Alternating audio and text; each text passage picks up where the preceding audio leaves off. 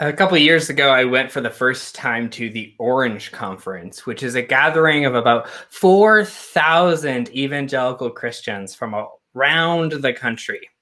We gathered in a sports stadium. I mean, that is how big of a venue you needed to hold all of these people.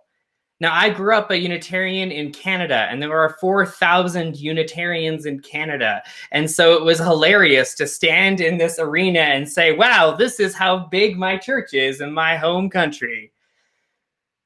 But let's just say that there's a big difference between the Unitarians of Canada and the evangelical Christians of primarily the South and in Georgia.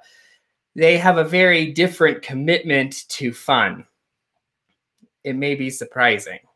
I mean, I had to learn a lot when I was down there. I mean, apparently there are two types of prayer hands when you as you're singing and praying. There's the double prayer hands in the air and then the one prayer hand. So I needed to figure out which of those I was. That was a big learning journey. But I also had to learn a little bit about my own suspicions of fun. For one of the nights in the conference, the Thursday night, they kind of hyped it up. They didn't really tell us what was going to happen. And so, you know, those people who've been around for a few years knew, but those of us newbies didn't. And so when we got there to the arena that evening, we were handed two foam sticks that when you pushed a button on the bottom started to light up with rainbow lights. And so you entered the arena in darkness, and all you saw was 4,000 tubes moving around and around.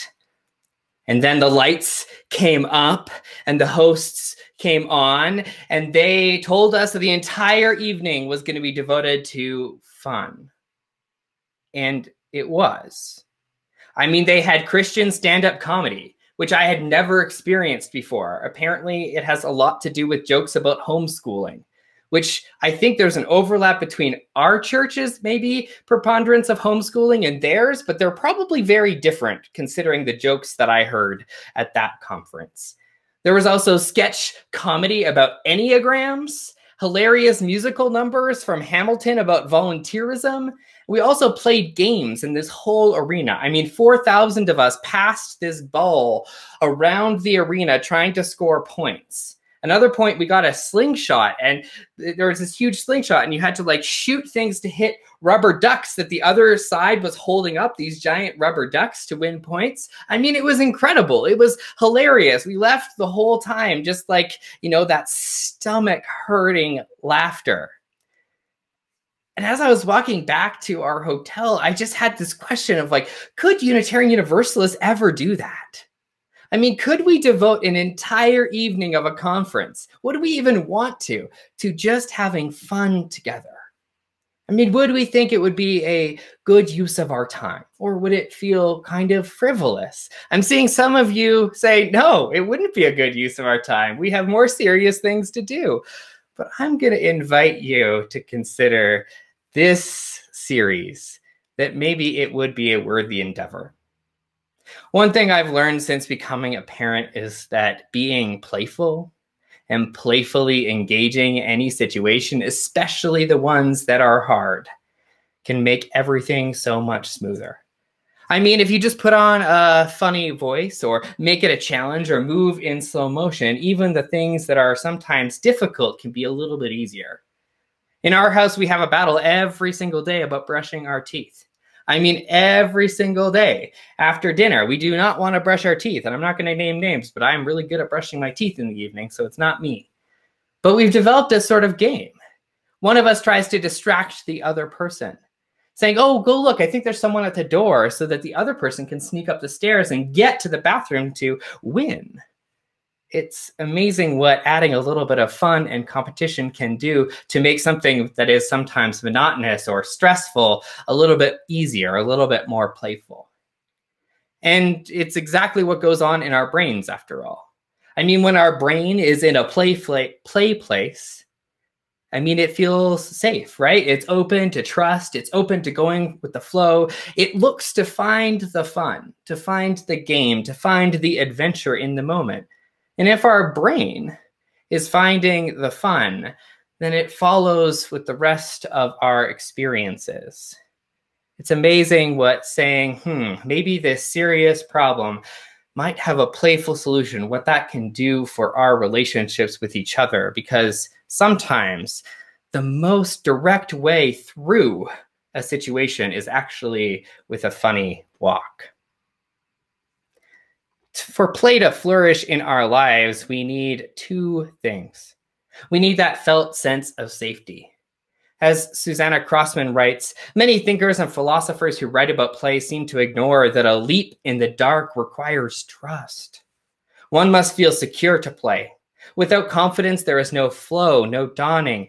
Before practical sessions begin with adults or adolescent groups, she's a play therapist, we write characters on paper boards and invent our play conditions. We debate various ideas, the use of mobile phones, being on time, respect, participation, confidentiality. For when we play with adults, there is a great and justified fear of being infantilized, laughed at, and somehow deceived. For group play to function, everyone must feel safe to play.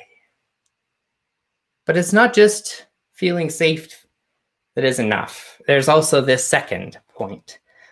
We need to freely choose to be in that present moment. I mean, sometimes that present moment is an imaginary kingdom in a different universe, but for play to work, we need to freely choose and say yes to being in it, which is terrifying because we're giving up a little bit of our control and saying yes to an endeavor that we don't know the outcome of. In fact, fun invites this radical experiment with being present, where it's not about the future or some distant past where joy or salvation rests, but it is actually in the treasure of the present moment, the treasure that we find in the moment where the good stuff is. Fun invites the present, now, our experience with one another to be the locus where we find joy. Joy in the moment. Joy in the relationships we make as we play, the exploration and learning that comes from engaging our curiosity, the writing of new playbooks for living. For play isn't frivolous, and it's not simply useful because what it produces in us, right? Longer lives, better health, improved brain function, smoother relationships, and more joy. It's actually useful in and of itself. For play invites us to practice the world we dream about, where freedom and mutuality and non-coercion define human relationships. It is in play in itself in which we center joy and pleasure into each and every moment, which is the world that we dream about, right? For everyone to experience joy and pleasure in this moment and not have to wait for some other moment in the future or long for it from the past. If in play we get lost from this world and all of its obligations, bondage, limitations, systems of oppression, and enter a flow state of transcendence, we start to taste that beloved community that we talk about. We start to taste what the beloved community feels like, allowing us to know it again when we experience it outside the play state in those moments in which our human relationships are defined by that deepest of agapic love. What is play for each of us will be different.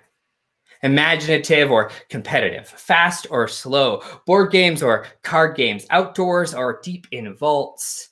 But what's important is not what it looks like, but what it unlocks in us together. Amen, and blessed be.